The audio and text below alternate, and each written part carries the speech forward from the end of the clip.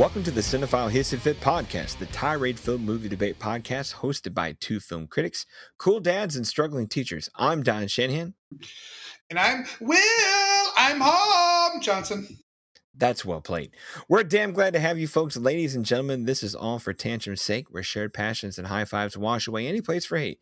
In the end, we encourage you all to love what you love, but for now, the gloves are off and the hissy fit is on.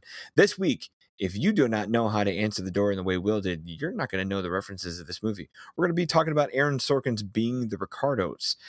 This has been recommended, I think, by me more than Will first, but we'll see where this goes. Our format is this. The recommending lover goes first. They get 5 uninterrupted minutes to shower their praise and state their high-minded case.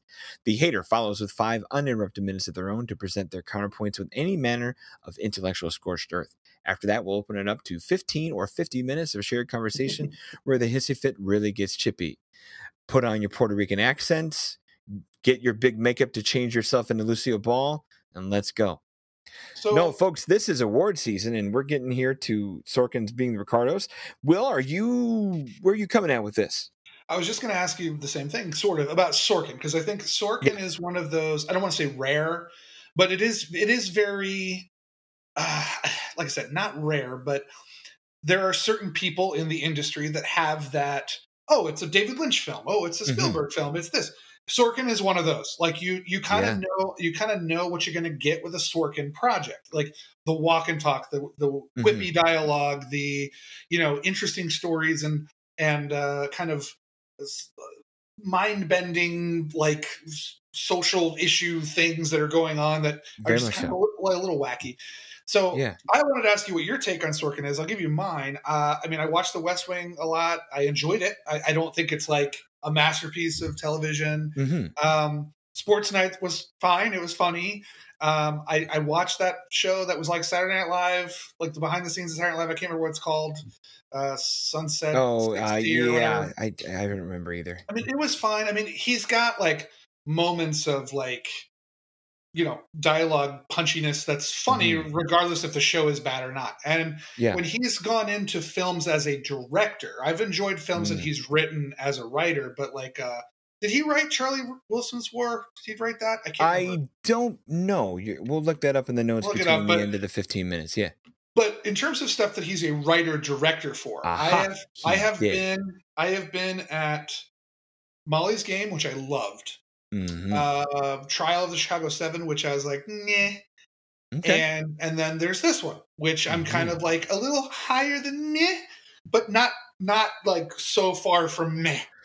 All right. Well, I think the guy's brilliant. I think the guy has a style and a brand. I know it's become a brand, but I think he's got a level of writing that no one else can touch right now. Now it's repetitive, where it's like we're saying, it's become a bit of his own cliche. But until somebody can do what he does better, the guy's the master at it. So I guess that makes me the lover here. I'll go first if you want. Yeah, please. That'd be great. All right. No, I'll segue right to that. I think Aaron Sorkin is brilliant at, I don't want to say everything he does, but like I said, he does a style of writing that I haven't seen anyone else emulate. Maybe some like maybe an Iannucci in terms of a foreign director who does some of the same satire level comedies like The Death of Stalin or something like that, or In the Loop. Like there's a couple of people who can write kind of on that level, but in terms of the walk and talk and what the performances that come out of the actors that can play at that speed and play at that level, in terms of like the writing content that goes with it, I haven't seen a better person, at least in this generation of 25 years, who can do it as good as him. And I will put Sorkin as a writer in terms of the walk and talk and cadence and speed ahead of Tarantino. I know this blasphemy, but I'm that guy who would be like, I will take what he can write to what Tarantino could write, because even with all the staccato and the speed and the overpacked stuff that Sorkin puts into his dialogue, the man's done in 2 hours, unlike the chatty Cathy of Tarantino, who doesn't know when to quit.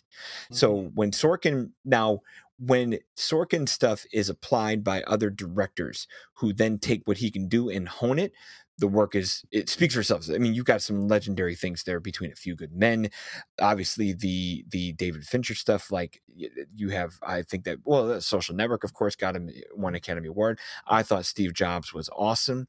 Moneyball's a solid, crazy, great thing. Charlie Wilson's War takes that cadence and walk and talk and throws it into a comedic level, and even The American President puts a romantic edge into what he can do, and that's kind of the cool thing of where I put praise into Being the Ricardos is we see the Sorkinisms, the Sorkin cadence, the Sorkin style applied to a period picture from a place of the screwball comedy. Like Lucille Ball, away from her screen persona, which is what we get in this movie.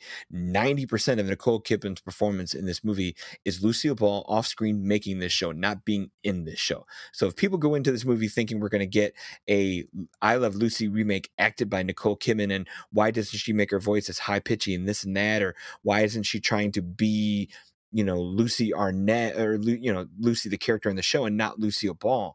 When Lucille Ball is off screen, she is what you see here. She is all business. She is, a producer and controlling person of her talent and of the show. And Nicole Kidman has the ferocity and talent to play that. You apply that with Sorkin's words and you got something special. And that's the cool thing is, I don't want to say expectation because I'm that kind of guy, but once I saw Sorkin attached to these actors and attached to this concept of, obviously we know he's very good at behind the scenes of things, whether it's behind the scenes of the presidency, behind the scenes of a naval trial, behind the scenes of all the TV shows he's done, that this wasn't going to be a very difficult thing in terms of transitioning to it. But as a director, I'm impressed in that he's improving with each film with his craft that goes with it. Like, camera placement, presenting your actors, applying production design and some music and some different parts to it. And this is thanks to the showiness of the show, and where Javier Bardem comes in as Desi Arnaz. This is easily the most performance, just kind of the most well-rounded movies of the threes he's done so far. Because you can say Molly's Game is just a nice, almost 70s new age movie where it's just poker and seediness. And then Trial of the Chicago 7 obviously elevates that to a larger historical thing, but you're still kind of at a courtroom movie with a couple of protest scenes on the side. This, you have to have some exactness and some period detail that's a little different than what the liberties you can take with Court and with 1968 History of Trial of the Chicago 7. And in doing that, I think he's made a really solid film. We're talking Oscar season, where I think you've got the production, detail here, where cinematography, costumes, editing. I think any movie that can edit a Sorkin level of dialogue and the speed and clip of which this moves is special. And I don't think he should be there for Best Director. I think Being Ricardo's in an expanded field has a shot for Best Picture. I'll talk about Javier Bardem a little bit later, but this is a place where Nicole Kidman comes to shine. She's one of the best actresses we have now. She has, surprisingly for me, aged into someone I respect more than what I thought she was when she first came out. When she first came out, I'm like, oh, wow, this is just a tall, good-looking redhead who can do a few things and turn a few heads. She has completely shown in the last 20 years to be better than just a pretty face. The lady can act, and she can lose herself in very different roles and in very different genres, and to play something as memorable as this, even if 90% of it is off screen from the thing we know of her, it's still pretty impressive to see her kind of put that on there and go. The nitpicks will be out there and like, but she doesn't look like her. Oh, she doesn't sound like her. Well, that's where liberties are there to be had, and the rest of it can kind of just play. Like, just let her go with what Sorkin can do, and you'll see good fruit that comes from it. So that's me. Nice. While you were talking, I was looking at all of his screenwriting credits, and it's one of those rare things on Letterboxd, because Letterboxd always has like a trillion things that they wrote for like 1 second, like on there. Yeah.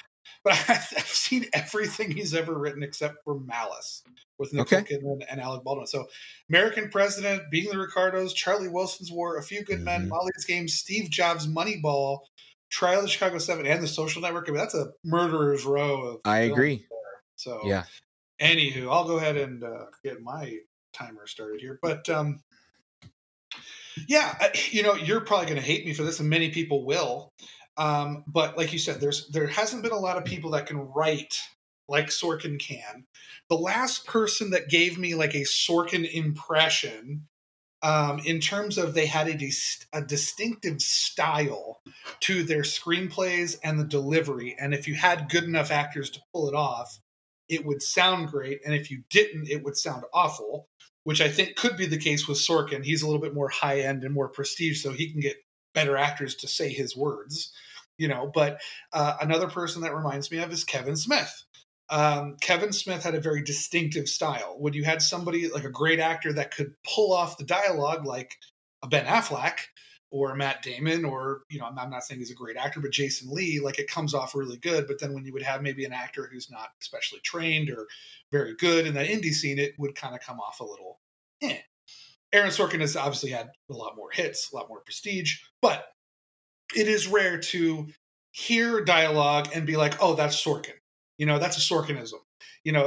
I feel like Kevin Smith was one of those. Some people can argue with Tarantino. I think he's a little overrated on the dialogue part.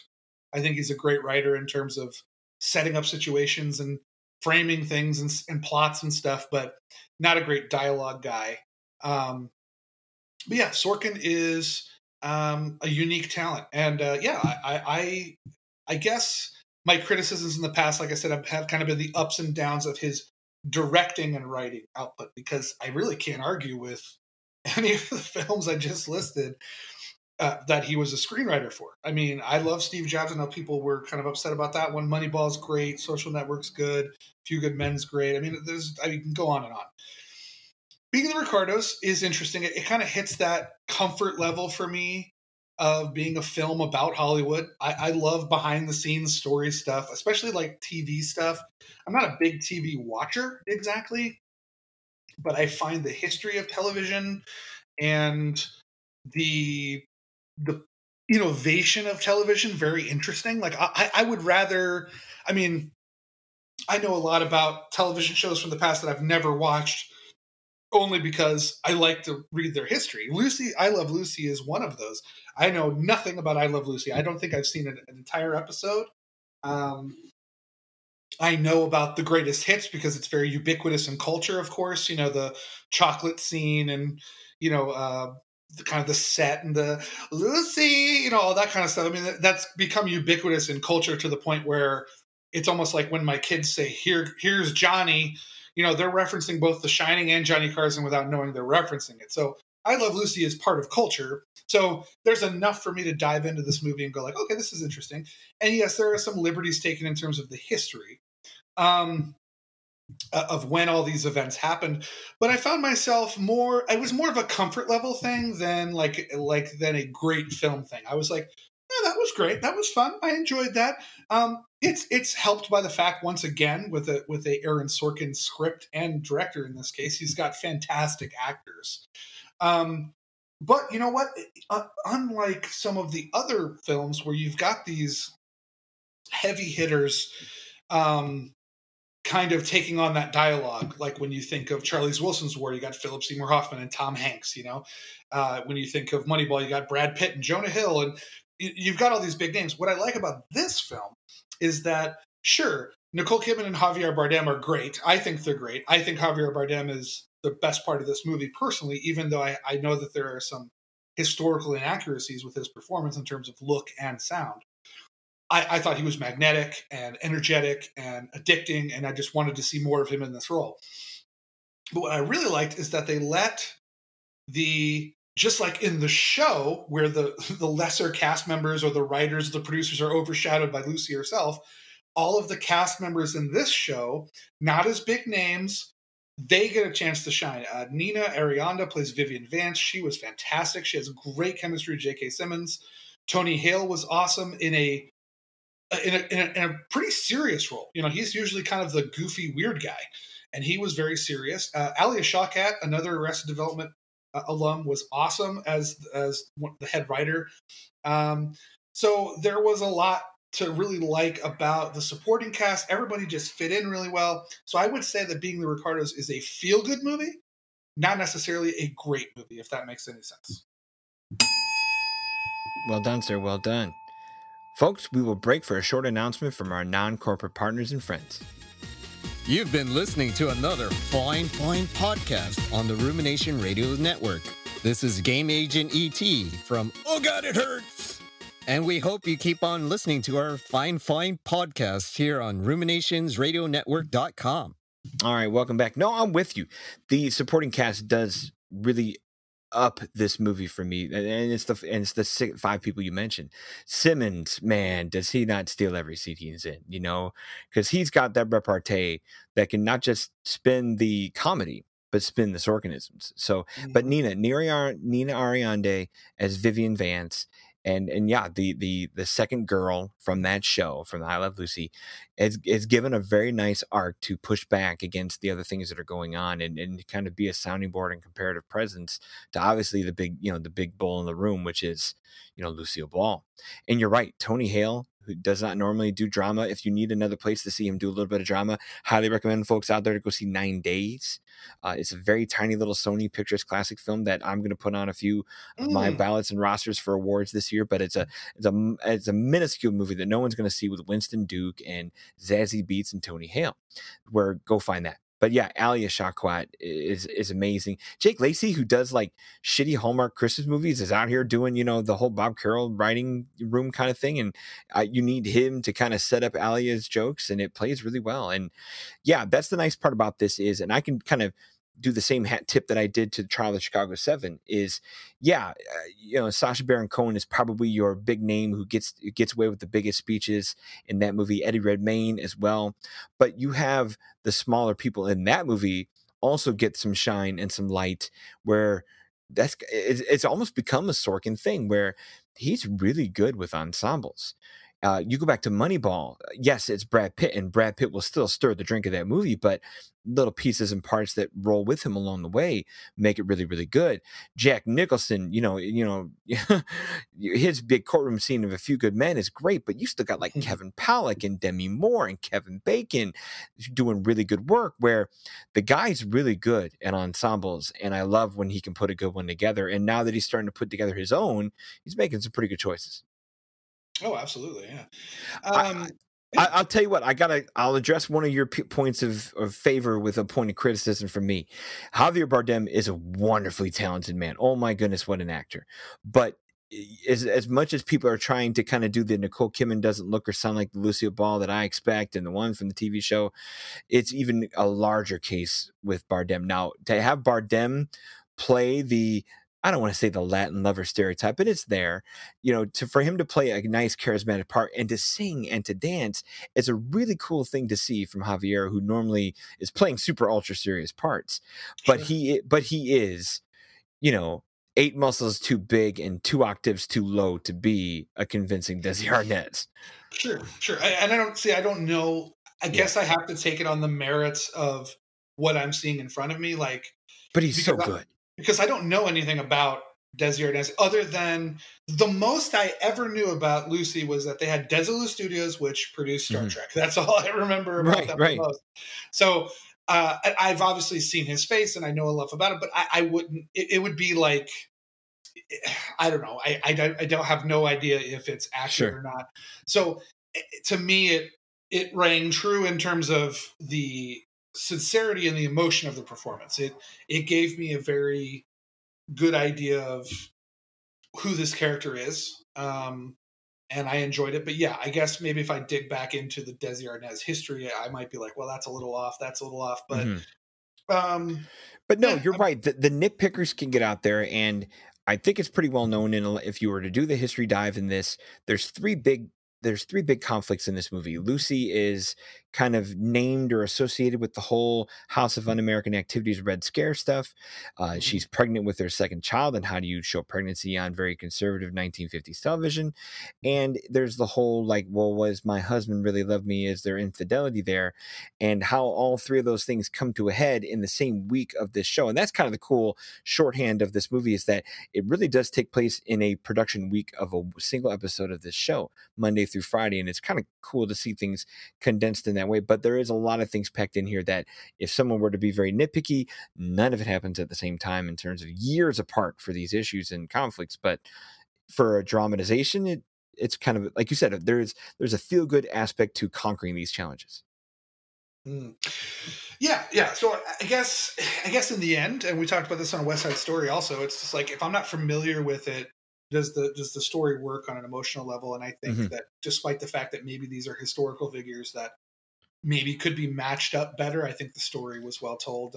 Same I here. mean, it is a little insane that, and obviously this was dramatic license, but you know, I think it would have been insane if all three of these events happened at the same time, which they did not Yeah. apparently. True. That would be like, I mean, I'd have a heart attack and die at that point. Oh, yeah, So, same here. but yeah, no, I found that interesting. There was enough tension in it. I Hmm. think. What did you think about, because the I was vaguely familiar with when the show was on TV. Okay. So um, when this is set, Uh huh. there's kind of that prequel element of like you kind of know that they're going to be okay. Like, Yeah. Yeah. There's were you still kind of like was it still stressful? Did it still work for you, the tension, or were I you kind of like, I mean, they're going to get out of it, so I was still stressed because just kind of knowing the era of television and some of the like some of those like behind the music level of stories that we've or 30 for 30 in sports, like it wouldn't surprise me if lots of things went wrong, always were wrong, and were always dusted under the public view rug for mm, years. The way we hear about stories in sports, the way we hear about other stories coming out of music, and even stories in the Hollywood industry where there's something doesn't go on that long without troubles and tensions along the way, where sure. I felt it to be very believable. Now maybe not three big conflicts in the same week believable, but no, the fact that there would be co-star tension, writers tension, gender politics, and all those pieces to it, I don't feel like they were trying to like ring any like modern bells. Let's portray all these things back in the 50s to make some callback to today kind of thing. I didn't feel like that was overdone or overplayed like we've seen in other movies where, like, I know we talked about it in our last Duel show, like they're ringing a Me Too bell like crazy in that movie. Now the historical story Right. kind of calls for that in a certain Sure. level, but how loud and how hard are you ringing that bell just to get looked at that you're ringing that bell?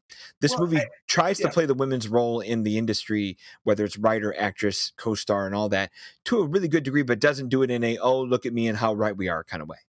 Well, that's interesting you bring that up because I've been trying to articulate this in my head for a couple of days since I watched Okay. it. Now, my knee jerk emotional reaction is to go, "Oh, Aaron Sorkin, you're so concerned about the men and they get their proper credit." And like, so my knee jerk reaction, emotional response of the Hmm. hot take age is to be like, why are we focusing on the men? But then I thought about it more and I thought, this is actually a truly feminist movie. And what I Yes, mean by sir. that is feminism, which people get confused with, is people think feminism means that women should be better. It's not. It's about equality. So what I Hmm. like about this movie, it's a true feminist script, is Hmm. that you have that balance where it's like, yes, you have the female writer who is somehow in that time and age the head writer on the biggest show on television. You've Hmm. got a woman who has all this power through sheer force of will, saying Hmm. my husband will be in the show. And but then the movie also takes its time to give, and forgive if I don't remember the names. I don't remember J.K. Simmons' character's name, Yeah, who in William the show, Fraley. William Fraley. They give him time to have his own authority and authenticity, and Hmm. they really treat Desi like, like a true equal to Yeah. Lucille Ball. And I like that she has to fight for him just like he fights for her in Yeah. his ways.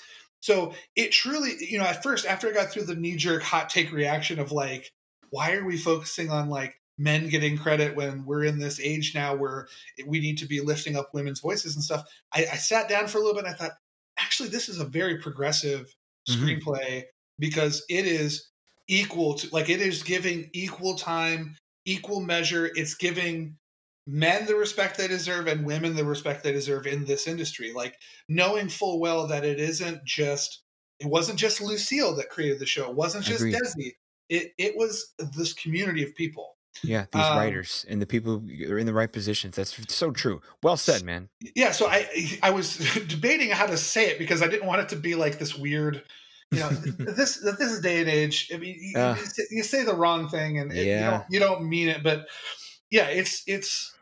I actually think this is one of the more. We were talking about The Last Duel. Like, I don't think it's as egregious of a Me Too thing as you do. I don't think it's that apparent. However, it is true. Like, it is very much a movie made for this time, where it's like, hey, we're gonna get. I think there's a lot of art behind it. I think it's a great film, but there is a little bit of like marketing where it's like, hey, this is also a Me Too film, guys. This one is probably one of the most progressive, socially conscious things that does not rub it in your face. I agree. Like, it is equal. It gives everybody agency, not just the woman over the men or men over the women or whatever. Like, it's a very, very positive, progressive, and not banging you over the head with it. I agree. Tale. No, to go back to your point about like, did you feel any spoilers, or they're going to make it out of this certainty? I think one piece of this movie that does not work, and maybe this is Sorkin getting too cute and too much, is the framing device of the three older writers come back together, where you have like the actors are John Rubinstein, Linda Levin, and the great Ronnie Cox. Ronnie Cox! I know, right? So they play that writer's room with the Tony Hale, Shawcott, and Lacey characters, and at an older age, reflecting on all the troubles that they've seen that this given week. I don't think that device works very well. They don't use it very consistently. It's like it's heavy in the front, it's heavy at the end, but not a lot in the middle. And what are they really going to say? I feel like the younger actors who play them in the room get all the stumps they need to present who they are and what they represent, that I don't need to see them older. Like, I thought it was a poor framing device that adds, 15 minutes to a movie that's teetering over 2 hours anyway. Yeah, I also wasn't a huge fan of. So there technically is like 3 timelines in this movie, because that's true. They do the 3 writers in the future, or the present, or whatever you want to call it. I would imagine it wouldn't be the present either, because I would assume they're all dead, right? They are all dead. Yes. Yeah. So you've kind of got this weird present. You've got the current timeline of the movie during the recording, and then they do these kind of flashbacks, like showing like greatest hits of Desi and Lucille's career. Right.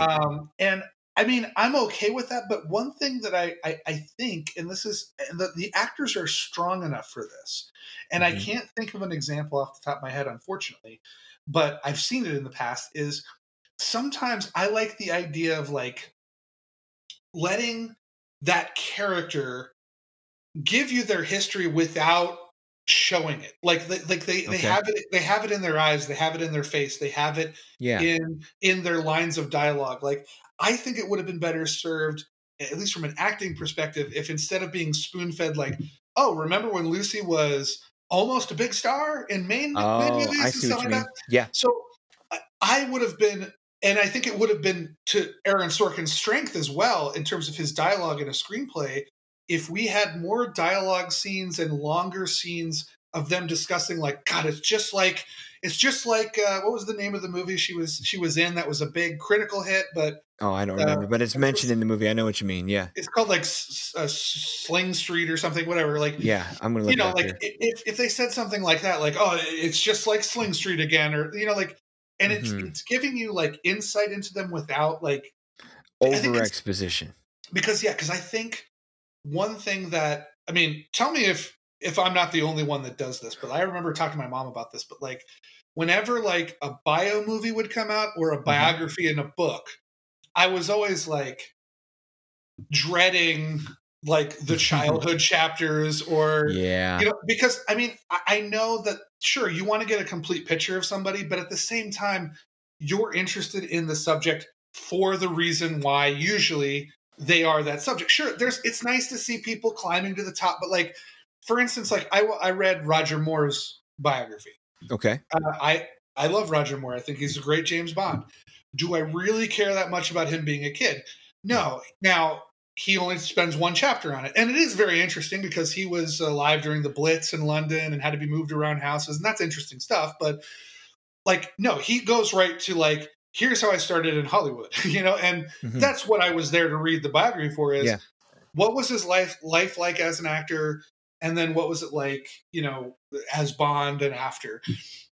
So that, even though this does touch on their history, this is an I Love Lucy movie about I Love Lucy. I don't necessarily need in full the Lucille Ball story or the I agree. Desi Arnaz story. No, I tell you what, if that also shaves this down and keeps this tight, I'm with you there. Like, there's enough going on and enough dynamics that you can get out of just this week of the show. Like that first table read, which is the Monday part of the movie, where in that 15-minute scene, you can see without any extra history the dynamics of who's at that table and who they are. Like, Lucy and Desi are the boss. The director is there just to shoot the damn camera. The co-stars have their repartee that goes along with, Lucy identifying that talent. Because, like, I love those scenes a little later where Lucy and then William, who's JK's character, they identify with each other because they're like old vaudevillian. Like, they have that kind of same method history of sorts of where they came from and how they see and envision comedy and time comedy. I love that they speak that same language, obviously with different accents and maleness and femaleness to it. But like that first table read scene is all you need to kind of get characters' history popping out of their mouths, like the contentiousness of the three writers and just where Lucy and Desi come to that table. Even that moment of pause of her, like in her mind of like playing the scene out before it happens, that's enough. That's not even a flashback, but that's enough insight into what she is and where her thought process or her expertise of what she does that I don't need proof of what got her there. Where you're right. If you shave off the bad framing device of the old folks, do less flashbacks and just stay in the moment of this week, there's enough content there to fill a 2-hour movie. Well, I'm with you. Look at the Vivian Vance storyline. Like, I love that storyline the most. Are we getting any flashbacks to Vivian Vance's career? No, not because a one. We get her conflict, we get her history, and we get her possible future. Yeah. By just what she's giving us on the page and in the scenes. Like that would be if you had a flashback to Vivian Vance, like, maybe she was in an audition. Auditioning for that. Yeah. Yeah, and she didn't get it because she was too quote unquote fat or something. Like sure, that makes me understand her trauma more than I already did, but I already kind of got that already. Like she's losing weight because she wants to be pretty, and they're not letting her be pretty, and she thinks she needs to lose weight. And it's you don't need all this extra stuff to make an effective story. Like, yeah. And that's maybe Sorkin overdoing it on the writing page because there's no writer here but him. This is not based on a certain book or any kind of episodes. This is clearly something he's researched enough to put together and stitched himself where, that's a little much. What's there is very good. I know we're talking about Oscar chances in terms of this. I think, like I said, editing. Alan Baumgarten, who does the editing, anybody who can edit and chop and tune to Sorkin's speed is a special kind of talent. Cinematography I thought was great, like just creating the look and feel of these lots in these shows and shooting things in the angles and places that kind of put focuses on characters.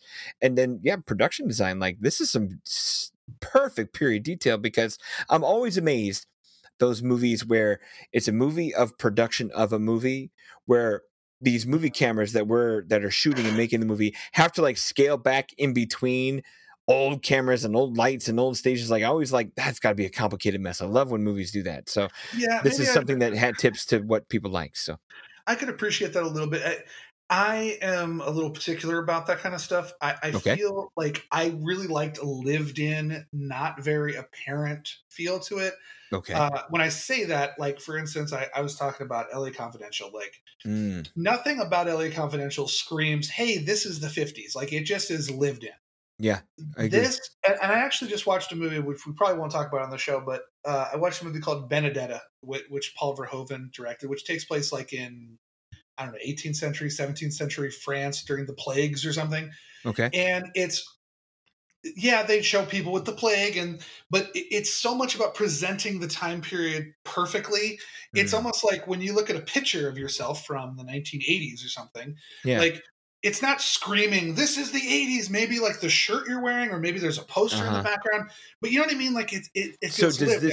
So does this movie oversell it?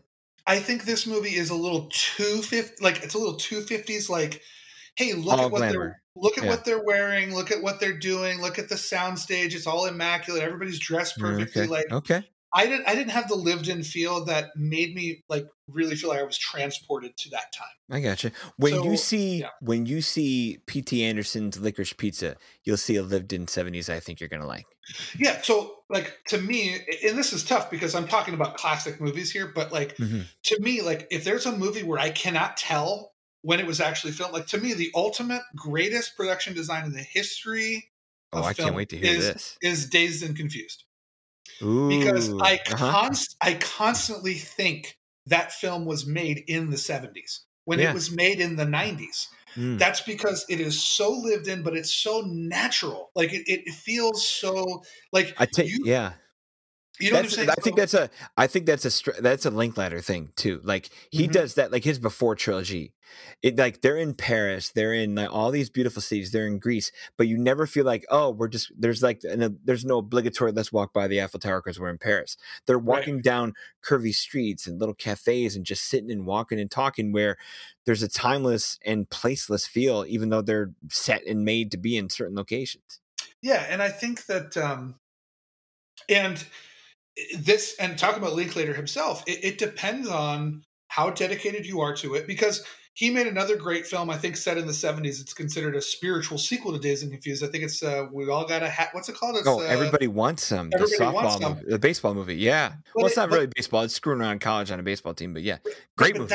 but it's a great movie, but it doesn't have the same, like, it feels like a film Intentionally that set is in putting 70s. on, right, but it feels like it's putting on the airs of the 70s, whereas Mhm. Dazed and Confused and LA Confidential is another one where I feel like if I woke up in that world, I'd walk out and there would not be like Mhm. it would just feel real to me. Like this one has a little artificiality to it that I'm Okay. not I totally got you. comfortable with, but it's not like a horrible thing. I'm spending a No. lot of time on it, but I think with movies like this, what gets me into it is wanting to feel like I'm in that world, and this one has enough of that distance, enough of that glamorous distance, where I'm Okay. like, oh, this is a nice showy production, but it's not really. I It's got not you. putting me in that studio. Okay. So for you, where do you put its Oscar chances? What things get nominated from this movie in your eyes? Well, I mean, just looking at Sorkin's writing, I mean, his career. I mean, I'm trying to think. I mean, Social Network. In the original screenplay field, is this a contender? I mean, It's gotta be, right? has he written anything that has not been nominated? I mean, at I this know, point, right? I mean, because of Social Network won, right? And that was Trial of, adapted technically, right? was Trial of Chicago 7 nominated for screenplay? Yeah, it had to be. Moneyball was, I think. Oh yeah. Steve Jobs, I think, was. Yep, based on the Molly's book as Game well. was. Few Good Men was. Mm-hmm. Charlie's Wilson War was. I mean, so Mhm. I can't imagine it not getting a screenplay nomination just I'm with you because there. of the Sorkinisms. Yeah, I think I don't know. See, here's the thing. We just talked about a prior episode. The other thing is, and this is where budgets come into play. How much did Being the Ricardos cost, do you think? I bet it's just because how showy it is and being backed by something like Amazon, I don't think it's like an independent film. It's not under 25 or 20 million. It's probably a 45 million dollar movie. Okay. My See, guess. that's the other thing too, is because we were talking about West Side Story. Like West Side Story, the production design on it is so flawless of that time period that when you compare it to something like this, which it costs a lot of money, but I guarantee you a lot of that went to the actors' salaries. True. You know, it feels a little too glossy, a little too. Amazon and Netflix have this problem in general where they kind of have this overly produced look to them. I can see what you mean by that. So I think maybe it could get something in the costume or production design. But I don't think it has.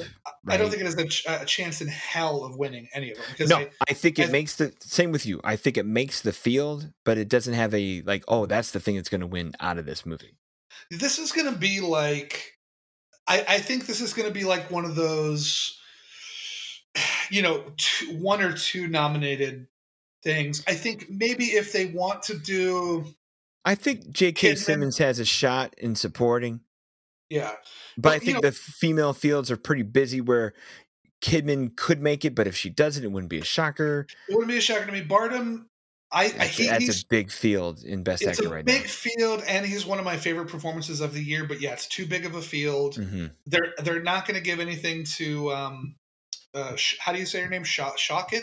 Yeah. Well, I bet she's splitting votes with Nina Ariande. If you had to make a supporting vote in this movie, you know, those two are my favorite actors in the show because mm-hmm. I like subtlety a little bit more than I like out there performances. My biggest example of that is, to me, like in the Oscar history anyway, one of the biggest robberies to me was Sean Penn beating Bill Murray. Yes. Because what I liked about Bill Murray was he did everything with barely speaking a line. He did everything through his face, through his motions and Lost in Translation. Mm-hmm. And I remember when they showed the clips, when they were announcing Best Actor, and they were showing Sean Penn. Yeah, Sean Penn is doing an amazing job getting held back by 8 guys screaming at the top of his lungs, "My daughter, my daughter!" Yeah. But like, it's a showy part. Yeah, that is easier to do to me than subtlety. So for me, even though Bardem is one of my favorite performances because it's intoxicating, I think the likes of Nina Arianda and Alia Shawkat, I hate to say this phrase because it's very popular right now, but they understand the assignment, so to speak. Agree. They to me, it's harder to do what they're doing and sell it. It's easier to play a Lucille Ball because she has so many outward physical qualities and mannerisms that you can easily replicate. That I think it's easier to mimic that than to capture what it's like to be a female writer in the 1950s on the biggest show in television and to constantly be challenged by your male co-writer who is not funny at all. You know what I mean? So that's a harder part for me. And like you said, with Nina Arianda as Vivian Vance, she doesn't get the benefit of flashbacks. She doesn't get the benefit of expanded scenes. For sure. So I like performances like that, but I don't think the Academy will nominate them. And even if they did put them on the short list, like you said, I think they'd both be fighting for the votes against each other. So. I agree. No, to sum it all up, I think and here's the thing: in an expanded Best Picture field that can go up to 9, I could see a movie like this slipping in because of the Hollywood factor that we talked about. You know, yeah. But no, I think Kimmon's got a shot in the field, not a shot of winning because she's won before for Better Things, but she's got a shot to make the field for actress. I still think J.K. Simmons. I think he's a guarantee for Best Supporting Actor to Final 5, not to win, but to make the field. Yeah. And then, screenplay for Sorkin. If there's an outlier, it's maybe hair and makeup, but we got a pretty busy year, even with hair and makeup too. So, well, you never know because they always short those categories. It's always like I 2 know. nominees every year. It's like I hate that. That's we've expanded everywhere else. Give hair and makeup a full 5 nominees, not 3. So yeah, if hair and makeup is doing the only 3 nominees thing, it won't make it. If it's doing 5, it'll be there. Now, in my fictional Oscar world, in which I've added, I love your fictional Oscar world. Well, in which I've added a few categories, including best stunts. Now we're talking. Best ensemble cast. Yes, this would be a shoe-in for best ensemble cast. I'm with you on shoe-in too because. To me, ensemble, and this is overdone, like when we get to the Screen Actors Guild Award, which gives Best Ensemble, it's not who collects the most stars. Like, obviously, a frontrunner just on paper would be a movie like Don't Look Up on Netflix with DiCaprio and Streep and Hill and just a huge cast of people in it. But no, for me, it's what movie has a cast where, like you said, they know the assignment, everyone works together and achieves their assignment in a very group teamwork kind of way. And this is the kind of movie where, Nicole Kidman is a huge name. Javier Bardem is an Oscar winner. And everyone else after that, I guess we have to say J.K. Simmons is that good, but everyone after that might not be the mightiest, hugest resumes, but they're damn perfect for the small part they had to play to make the whole machine run. And I love ensembles like that. You never know, that might end up going to Sorkin because I'm taking a look at the list. Last year, The Trial of the Chicago 7 won the Screen Actors Guild for Best Ensemble. I mean, you had some heavy hitters in there too. There's a heavy hitter or two in there, but at the same time, not an A-lister. I can't call Sacha Baron Cohen, Eddie Redmayne, and I guess we have to say Mark Rylance A-listers. Yeah. They're all B-level guys, but they all do their stuff great. Oh, no, right, absolutely, yeah. And I have to say a little shout out to my own group. I'm one of the directors and founders of Chicago Indie Critics. We are a recognized awards voting body, and you'll be happy to know we have a best stunt category and we have a best ensemble much Oh, fun. nice. Yeah. Yeah, I'm taking a look at some of the other ones. I mean, like Parasite beat out Once Upon a Time in Hollywood. You would think on paper, Once Upon a Time in Of course, Hollywood, big time thing too. or the Irishman, Yeah. would have it because of the big names. Black Panther won, 3 Billboards Outside Ebbing, Hidden Figures, Spotlight, Birdman. Yeah, American Hustle. Spotlight is like one of those perfect ones for me where, yes, Michael Keaton is a big name, but after that, everyone's, and Mark Ruffalo has the Marvel stuff, but everyone is a cog in a perfect wheel there. In a movie that's not too big, not too small, but every part matters, from the sleazy thing to the smallest little bit, all those little interviews in that movie, like the interviewing witnesses and interviewing, like no one's sore thumb there, I know this might be weird, but that might be 2015. I'm just looking at the award winners. That might be one of the best non-star years because you had Spotlight, Beasts of No Nation, The Big Short, Straight Outta Compton, and Trumbo. I think that's a solid year. And if you go past that, you have like Creed, Room. You have Mad Max Fury Road was that year. Like I think it's 2016, but I talked to people like when we were doing best of the decade a year or two ago. 2015 was the best year of the last decade, in my opinion. I know there's some years in there that are good, but top to bottom, I know it's not the starriest, biggest year, but combining quality plus all the blockbusters, 2015 was the best year of the last decade for me. And so yeah. But now we're drifting. My bad. In our imaginary Oscars, in which we should give it ensemble, I would give it to that. However, I mean, Trial of Chicago 7 in terms of Sorkin, at least if we're talking about Screen Actors Guild, he's got the pull. He's got because I mean, I'm looking at that year, 2020. Okay, you had Chadwick Boseman was nominated twice, which is awesome. But you had Trial of Chicago 7, which won. Then you had The Five Bloods, Ma Rainey's Black Bottom, Minari, and One Night in Miami. Yeah, like great cast. To me, The Trial of Chicago 7 is probably last on my list of those 5 in terms of an ensemble cast. But right. No, if I'm out of those 5, I'll take One Night in Miami. Like it might not be the largest, like 12-person ensemble, but the 4 people you need to be good are really good. Oh man, they're awesome. That was a great But anyways, being the Ricardos. I gave it 3.5 on Letterboxd. I enjoyed it. It passed the time in a comfortable way. It didn't wow me, but it didn't bore me. Yeah, same here. The pedigree's there where I'm a Sorkin mark, so this is probably a 4 out of 5 for me, where I round my 3.5 up. I'm right there. Gotcha.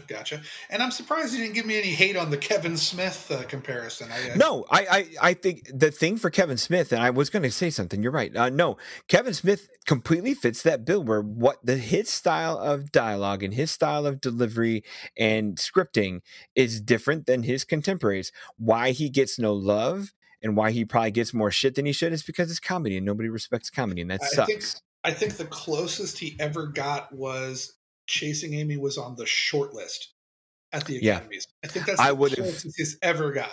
I know. I would have loved to give Dogma more love because that's a ballsy script too. Oh, absolutely. Crazy ideas. And here's another funny thing. I just on the Kevin Smith note real quick. Kevin Smith used to be so respected as a writer, and he's not respected anymore. Which sure is. Whatever. I don't know how he. Yeah. But he was so respected at one point that remember when it was rumored that he secretly wrote Good Will Hunting for Matt Damon and Ben Affleck. Yep. That's how big of a writer he was in the indie scene. I mean, people used to think he wrote Good Will Hunting. Now, if you ask somebody, they're gonna be like, "Oh, he's the guy who does He-Man and does all the pop videos on YouTube." But he was big enough at the time. Maybe not on the level of a Sorkin, of course, but he had a distinctive voice, and I'll always appreciate that. So, anyways, Being the Ricardos, I think check it out. Definitely. All right. Follow us on Twitter at CinephileFit and on Facebook at Cinephile Hissy Fit Podcast. Also, find us both on Letterboxd. Thank you so much for your captive audience and social media participation. Cinephile Hissy Fit is a 25YL media podcast brought to you by RuminationsRadioNetwork.com. Please visit, rate, review, and subscribe. We are also on Rotten Tomatoes, so we do affect that tomato meter. I mean, technically only Don does because he's the only Rotten Tomato critic, but I get to hop on the bandwagon there. If you enjoyed this show, we have more where that came from with interesting hosts, and we're going to have great guests in 2022, guys. All available on iTunes, Spotify, and anywhere you find your favorite shows.